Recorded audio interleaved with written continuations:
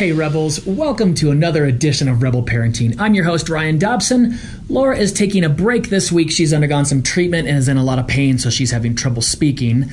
We have a really good broadcast today. We have two guests, a mother and son, Sally and Nathan Clarkson. They're going to talk about their book they co-wrote together. It's called Different, the story of an outside-the-box kid and the mom who loved him. I don't do a lot of bio reading before the broadcasts, but we love Sally and Nathan so much. Sally is a superstar, and I've got to read some of her bio.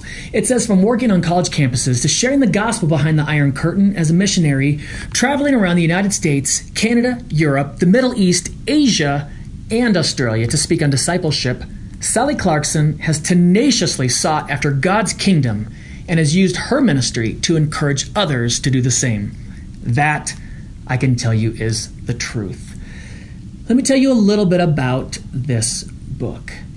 Nathan was different, and Sally knew it.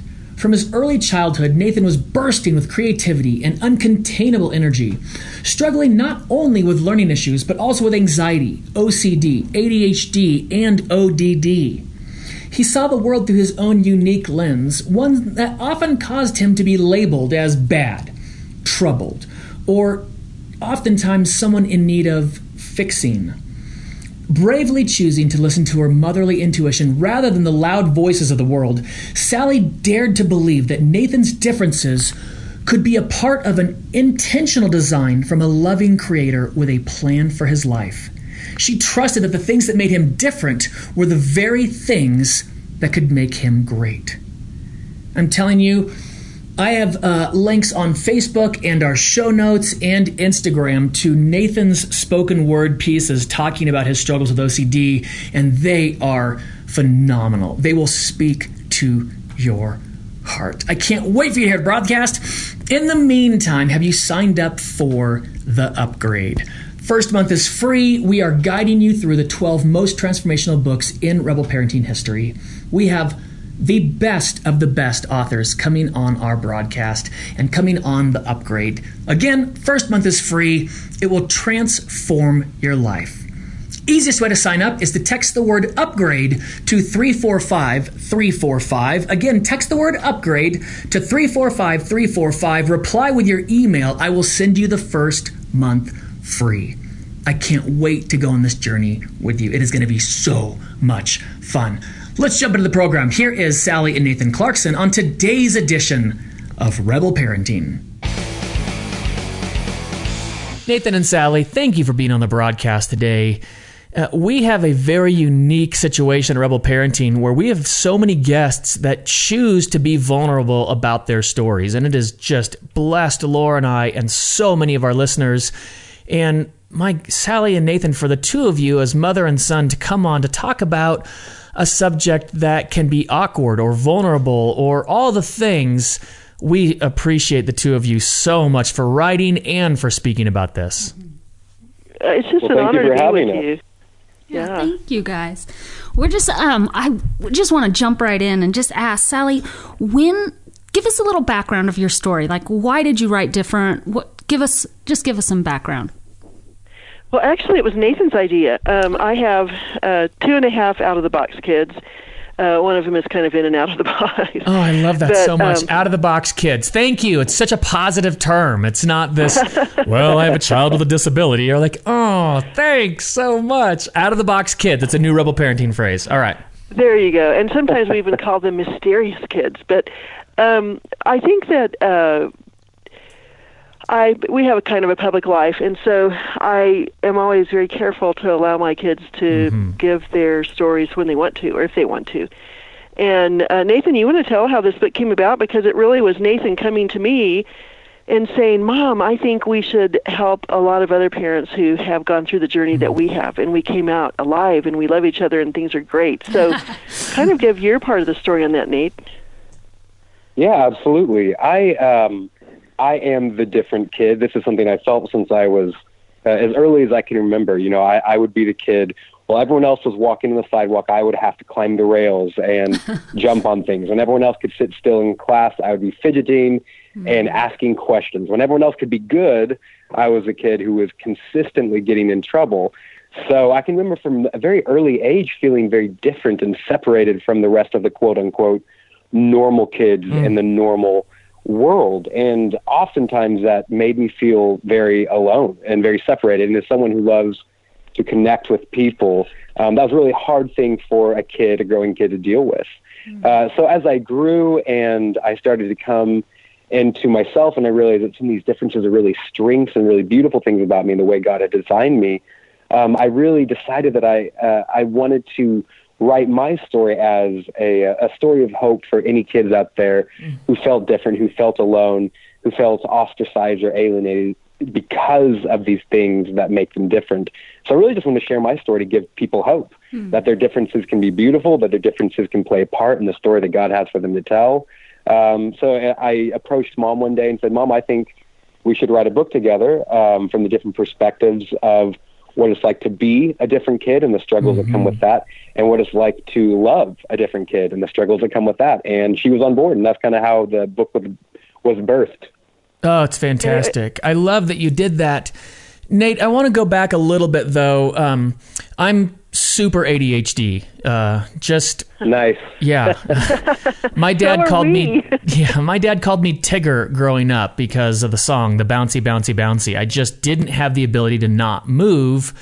I can remember that in a classroom. And I'm talking, I was born in 1970, so I'm not going to throw too many teachers under the bus, and luckily I have a bad memory, so I don't know their names, but I had a teacher in the first or second grade that masking taped me to my chair. That she... Oh my gosh. Well, and here's the crazy thing. We say that today, and I agree with it today. Back then, that really, you could get paddled in a classroom, so being taped to your chair didn't seem like that big of a deal, except I can remember the day, and I can remember thinking, oh no, I know what she wants. She desperately wants me to sit in my chair, and I desperately want to sit in my chair, but I know no matter if you tape me or not, my body is going to stand up without me wanting it to. There's nothing I can do about Absolutely. it. And it happened. Yeah. I can remember being embarrassed. I can remember standing up, the chair was stuck to my hiney, and everybody laughed, and I made a joke out of it, and I did a funny dance with the chair. But that's what it's like. What's it like to be a kid thinking, I want to do good, I don't want to disobey, I'm sick of hearing, well, if Ryan would just sit still, if he would just apply himself, if he would just pay attention. Yeah. And I think absolutely. I look at Nate because I really realized in writing this book that I was that child only in a time when no one knew what was going on. And my mom said I was the child who, when my brothers got guns and holsters, I tackled them. I was much younger. I was 3 years old and, practically ripped them off their body because somebody had given me a doll. And I remember my whole life, and I love my mom and dad a lot, but I remember I always felt too much for people, too much for anything that I did, and I had lots of friends, and I was spunky. But in writing this book with Nathan, I realized that I had kind of had to learn how to control as much as I could so that I could be acceptable. And I didn't want that for my kids. I wanted them to live fully into the people that God created them to be. Of course, we trained character, we taught them to love, but I wanted them to feel as though God had made them clearly with their great personality, maybe to fill a great cause. If they were too loud, maybe it was because they were going to be speakers or actors or whatever. But I do remember the same feelings that you had, that I was always, I did quite well in school, but I always got C in deportment. Deportment was she talks too much. She gets out of her chair. So I understand what you're saying. Yeah, I actually was suspended for 4 days in junior high for talking too much in class. So. Oh my God. Oh yeah. Which for me now, I get paid to do it. Yeah, it's my job. Sally, let me ask you a question. We live in an age and a culture where everyone's a snowflake. Everyone is a unicorn. Every kid is unique and special in their own way. And while I agree with that, we are over and misdiagnosing kids all the time. My kid has OCD. Yeah. He's totally OCD about video games. Boy, when he gets on it, he just can't stop. As a mom, because you've made choices around your kids that are out of the box, and obviously I totally agree with that. But at what point did you get a clinical diagnosis so you really do honestly know what you're dealing with, so that it's not this, oh yeah, my child's a snowflake just like every child's a snowflake, that you really do. There's some issues that you have with OCD, ADHD that complicate life. How do you talk to parents now about making sure you really do know what's going on with your kid? It's not just that armchair psychologist. Well, I'm so glad you asked that question, because I really feel like when Nathan was 15, we were sitting in a room and somebody was diagnosing how his brain fired in many places when ours normally would just fire in one place. But she made him stay in his room, and she took me out of the room and she said, "What did you do to this child?" And I thought, "Oh no, what do you mean?" Whoa. And she said, "Well, he sat still the whole time we were talking, and he has a big vocabulary, and he engaged, and he was, he really honored me as a person." And I looked at her funny. I thought, I have no idea what she's talking about, but I said, I have 4 kids, and I needed them to learn how to be in our presence together in a way that I could make all of them go forward. And so I said, I just trained and taught and inspired Nathan to learn basic character traits that helped him to become as strong as he could possibly be.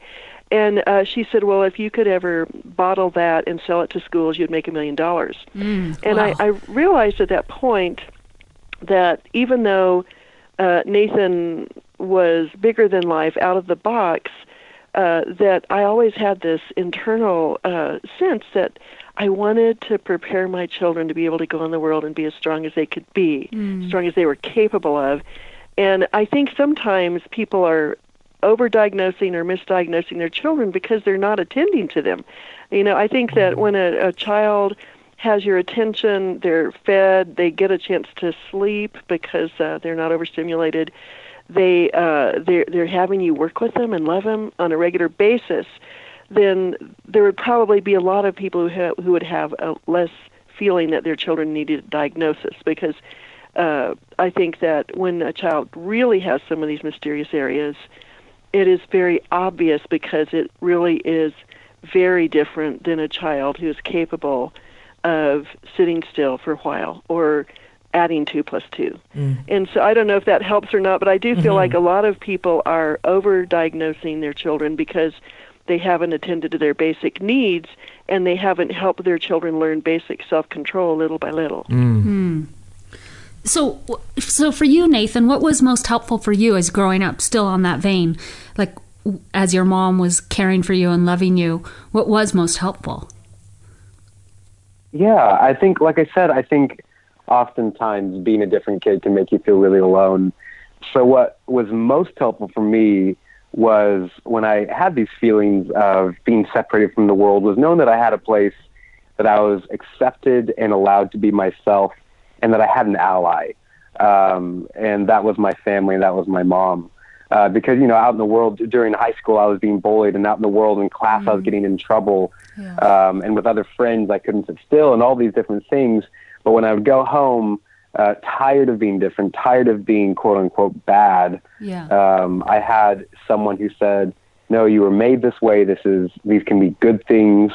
You have good in you. These will be a part of your story. You are accepted for who you are.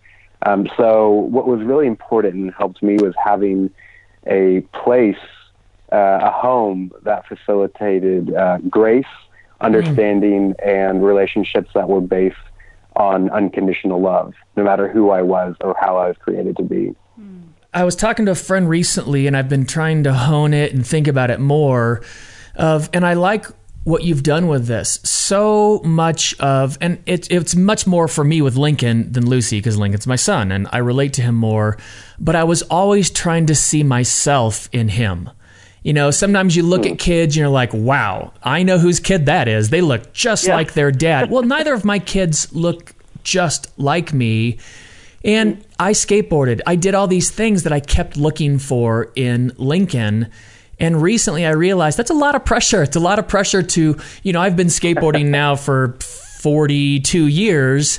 It's hard for a 10-year-old to be like, yeah, I'm going to get excited about this thing that you're so much better than me at every time we do it. And I'm now just trying to see who he is. Who is he? What does he want to do? What is he like?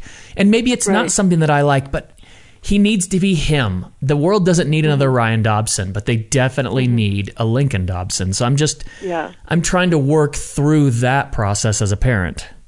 Yeah, I think that's actually, I'll just touch on that real quick. I think that's a great point, is that you don't have to understand everything about your kid to love them. And I think that, Mom, you showed me that a lot, is that a lot of times you had no idea what I was talking about or what I was trying to explain, but that wasn't as important to understand what I was saying as it was to hear what I was saying, listen to me, and love me regardless of who I was, even if you didn't always understand or fully grasp it.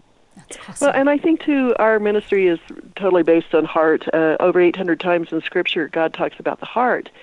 And I realize that for me to reach my children in any way, to inspire them or to train them, I had to look inside and say, what motivates them? What causes them to tick? What do they love? And then begin to approach them in their heart and give them the love of God, the patterning to them, the touch of God, the words of God, the inspiration of God in the sense of their faith. And then just in life to say, I used to say to Nathan, I said, Nathan, you know the story of the wild stallion? I said, he did not win the race until he learned to accept the reins. And Mommy is going to show you little by little how you can use all of your power for the race God has given you if you can learn to accept the reins that will help you to produce your strength in a better way. And I have 2 introverts, very introverted, 2 extroverts. My children are all different on the Myers-Briggs scale. But it was a kind of a challenge for me to say, I want to unearth your strengths. I want to unearth what you were made to do. And I want to then send you into the world with a confidence that what God calls you to do, you're going to be able to accomplish, and to let you be a person who can take risks and step out in faith and live out of the box, because each of you is somebody who has a special call in your life. So I was going for the heart, and I learned in doing that I had to put away the voices of culture and the voices of peer pressure and the voices of, well, your child needs every lesson, every this and that. You know, this is the formula that's going to work for your child. And formulas didn't work for my children. Each of them responded to a different sort of love and training. Oh, that's just a breath of fresh air. I know for me as a mom, and I know for other moms listening, Sally, we just thank you for that. That, yeah, sometimes I want to follow the formula because it makes it easier. I can master my laptop. It's very hard to master loving my children well. It's, so. Yeah. I think that what I've realized, especially with young moms, I just got through at the conference this weekend, and I think that sometimes people just want to make their lives easier. Yeah. And they want to control. Yep. If I can just control these children, then I will get my time. And I don't think control is a worthy goal, because you're always going to be disappointed, and every day is going to be different than you thought it would be. Yep. That was definitely my struggle. Nate, I want to ask you around, and this has got maybe it's an ongoing process, but when did you start to accept yourself for who you are? When did you start to look at the things that culture will call a disability and they'll go, oh, that's weird, and things that are insensitive? When did you start looking at that going, nope, I've got something here? And were there things that helped that? There are a lot of kids out there that struggle, and I can remember being uber ADD, and I would take certain meds and it would change me. And I would just think, why can't I be this way on my own? Why do I have to take this? Why can't I be like everyone else? I have a different attitude about it today, but what was the turning point for you? I wish I could point to one time in my life where I went, oh, now I really love who I am and accept everything about myself. But I think you mean you can't make it easy for us? Great. Sorry. I wish I could, and I wish there was that time. Yeah. But for me, it's been little by little, year by year, learning to accept these aspects of who I am and how God has made me as positive things in my life. And even today at 27 years old, I'm still finding these things. I'm frustrated with myself, and I'm going, why can't I just be like this? Why can't I be normal? And it's still an everyday walking with God learning process that he's showing me how he reveals himself in my differences. yeah, I would say, but if there was a turning point, if there was maybe a light bulb moment, it would have been probably in the hardest time I was dealing with these differences, which was right before high school. I was dealing with a lot of bullying. I was dealing with a lot of, I hesitate to say self-loathing, but I was really frustrated at who I was and my inability to be quote unquote good. And I started getting into Superman, which is pretty cliche for a teenage boy, but I started loving superheroes. And because I've always loved stories, because I think stories are powerful and they always connected to me and inspired me. And I watched this old a video of Superman, and it's this young Superman trying to deal with his powers as a teenager, and he's getting frustrated with them, and he wishes he didn't have them because they make him different and they make him stand out, and he wishes he could just get rid of them and be normal. But obviously, if you continue the story, you find that these powers are the things that enable him to tell the story that he does, enable him to save the world and be a hero. And something clicked in my mind and said, oh, maybe all these different things about me that right now I'm really struggling with, maybe those things are going to ultimately be the reasons and the ways that God tells a story with me he couldn't tell with anyone else. Maybe those will be the conduit to me telling a great story. And so kind of as I began to connect to stories more and really invest in this mindset that God has created me in a particular way, and that these things that are hard to me aren't necessarily bad things, but can be parts of a good story, that's when I kind of started saying, oh, okay, I do like who I am. I like how I was made. And these things will play a part in the story I was made to tell. I like that. I want parents to hear that it's not that you figured it out. It's just that there is some sort of a light at the end of the tunnel, that we are all created unique, that the Lord wants to use us in a unique way. And the way he created us is how we're going to fulfill that, and we can keep looking towards it. And I'm sure there are times where it's frustrating. I'm sure, you're looking at that going from junior high to high school, and maybe it was years before you figured out, oh, this is one of those ways I can tell my story in a unique way. But having something... I'm still discovering it now at 27. Yeah. Absolutely. Well, and trust me, you're definitely discovering it, because I was watching your videos this morning and bawling. You are touching a nerve. It's so great. Yeah. It's so great to touch that nerve, because I was watching a comedy special over the weekend from Neil Brennan, and it's super blue. It is definitely not safe for work, and I say that with a huge warning. I saw it. It's a great. I really enjoyed it. I saw it. He talks about clinical depression in a way that you go, oh, and your OCD one did it. It's like, just be normal. Just don't do that. Just stop washing your hands. oh, okay. So I'm going to stop breathing too. And I'll stop thinking. And I'll, people don't understand the ability isn't there. I've seen it in different stories. There's a great story called Peace Like a River by Leif Enger. And there's a kid with a breathing problem. And of course. Yeah. Oh, I'm so glad. Oh, my goodness. But those things, that, and I know, Sally, you talk about this where, you're like, oh yeah, my kid's OCD, and a mom's like, oh, my kid is too. And you're like, no, your kid isn't. Your kid's just picky about what he eats. You don't know what I'm talking about. And by, equating the two, you've belittled my life. And maybe that's something parents can also do when they're around a kid with autism or OCD or severe ADD or whatever it is. Stop trying to relate by comparison. Oh, I think Absolutely. so, and I think that it was very hard for me, and probably it still is for women, because when you have, I want to call them mysterious or different child at this moment, no child is the same, and no child's quirks are the same. As a matter of fact, we're all pretty quirky.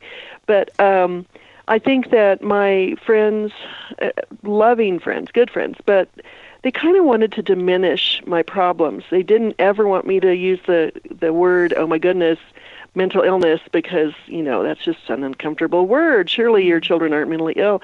And they just wanted to say, oh, you're having a hard day, or he's having a hard day, or he's just a teenager. Yeah. And that was really lonely for me, because I thought, is it me? Right. Is it the parenting style I'm doing? And I think of course that, you think that. Because it couldn't when they say those things, it couldn't be anything else but you. We had somebody write in and they literally get those phrases all the time. Oh, well, maybe they're just having a hard day. And you're like, oh, you don't get it. Stop. No, yeah. Yeah, and so I really feel like that isn't helpful. And I want to say to moms, don't trust every person who tests your children. You know better about your child than anyone else does. And study your child. But I remember I was praying one day and I thought, I'm pretty sure you chose the wrong mom for this, God. Yeah. And I've been so nice to you. Why would you do this to me? I had all sorts of very spiritual thoughts. Oh, yeah. And normal ones. And it was as though the Lord said, look, this is going to be a very long journey. And you are the mom I chose. This is the child I chose. And I want you to let me carry him. Don't you try to carry him. Don't you try to perform. You love him. And I think that I tried to, while Nathan and my other kids were growing up, I tried to diminish as many places in their lives that they had to go where people didn't understand and would criticize them, so that they could be in as many places as they could where they could thrive.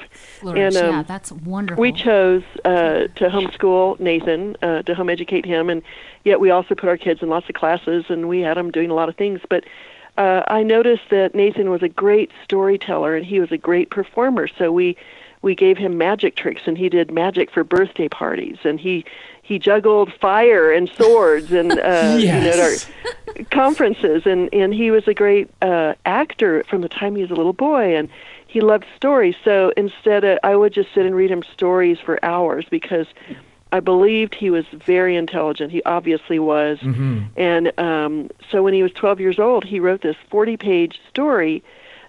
Probably not very many of the words would have been spelled correctly. There would have been no punctuation. But it was a great story. So I wrote it down instead of having him write it down. Yeah. And I tried to really focus on what are the things that he is naturally good at that will become the man he will, live to be someday. And how can I not care about the performance that other people are so neurotic about? Yeah. Because I could see great assets in each of my children, and I didn't want them to feel like they had to be measured by simply a test score or some teacher's evaluation. I wanted them to learn how to be in culture and fight their way through and be strong, but I wanted them to have plenty of places where they could also feel like exactly who they were was exactly who they were supposed to be. To love the child I have, not to wait to love him until he was what I wished he had been. Yeah. Well, and had you put pressure on me to be good at something I just wasn't created to be good at, I would probably still feel inadequate as an adult. But instead, you chose to build into the strengths you saw of a young man, and you said, what is he good at? What is he made for? And you encouraged me in those, and that's why I'm able to live a life that I love and that I can actually be successful at. Oh, Nathan, thank you for saying that so much. And I'm crying. I know, Laura's totally got tears in her eyes. You guys are awesome. Here's what I want to say to the moms out there, because one thing we know in Rebel Parenting, the loudest voice in a mom's head is the one that says you're not doing a good enough job. So if you have tried in the past, I know there's so many moms that are like, oh no, I've done that for so many years. It's okay, just stop. Yeah, exactly. Now that we've learned a new way, let's look for those strengths. Let's encourage those strengths. Last night, Laura's been encouraging me. I just went into Lincoln and I was like, hey. And he goes, what? And I said, I think you're amazing. And he goes, okay, hey, on Castle Crushers. And he started talking about video games. And Laura goes, Lincoln, did you hear what Daddy just said? And, I'm like, it's okay. Don't draw attention, but they have to know it, because the world isn't telling your kids they're amazing. The world's not telling them they're going to change the world. The world isn't telling them any of those things. The only person that is going to be you. Yeah. Yeah, and it needs to be, we need to find ways that they can do legitimate positive things so that they don't feel like we're just, you're talking about the snowflake culture earlier. I think I needed to find ways for Nathan to feel his muscle. Things he could really do, so that it wasn't just flattery. It was, oh my goodness. I mean, I'm amazed at Nathan all the time. He is really brilliant. He comes up with these amazing ideas and books and movies, and he's one of the funnest people for me to collaborate with. And yet, we both need to pay accountants to do our bills. In other words, you don't have to be good at everything, but you do need to build forward and speak forward into who your children might become. And I know that there are probably moms out here listening, like you said, thinking that they are all failing. All of us fail. And I think that living with a burden of guilt on your back or in your mind every day is just not productive. It was for freedom that Christ set us free. Therefore, keep standing firm and do not be subject to a yoke of slavery. I just decided that God loved me as I was, that I would give him my fish and loaves and have him do the rest. I can't feed 5,000, but here, I'll give you what I have and make that enough for all my kids. And I think that our kids need a happy mom as much as possible, in the sense of seeing that we're not worried. We are not biting our nails. We are going to say, this is the day the Lord has made. We're going to rejoice and be glad in it. And I just feel like I want to take the burden off of all these women's backs, because we've all failed. We all yell at our kids. Then we ask forgiveness. And but to delight in life and to enjoy it and to not live by guilt, it just crushes you. Yeah, my mentor always talks about we need to be big receiver of God's forgiveness, not the just to accept who he's made us to be. Okay, so we are out of time for this broadcast. Can we have you guys stick around just for a little bit longer for some more questions? Sure. Awesome. Okay, so we're going to close down for today. If you haven't subscribed to the podcast, go to iTunes, look for Rebel Parenting, or SoundCloud on Rebel Parenting, because part 2 is going to be amazing. Hey Rebels, thanks for spending time with us today. I know your time is valuable, and I appreciate that you give some of it to us. If you'd like to help further the ministry, we are a nonprofit 501c3 ministry. You can donate online at rebelparenting.org. Click on the Donate tab. And don't forget, the upgrade. This will transform your life. You'll be a better parent, a better spouse. Your sex life will get better. Your communication will get better. You will get to the next level. First month free, text the word upgrade to 345-345. Once again, text the word upgrade to 345-345. God bless, Rebels. We'll see you next week.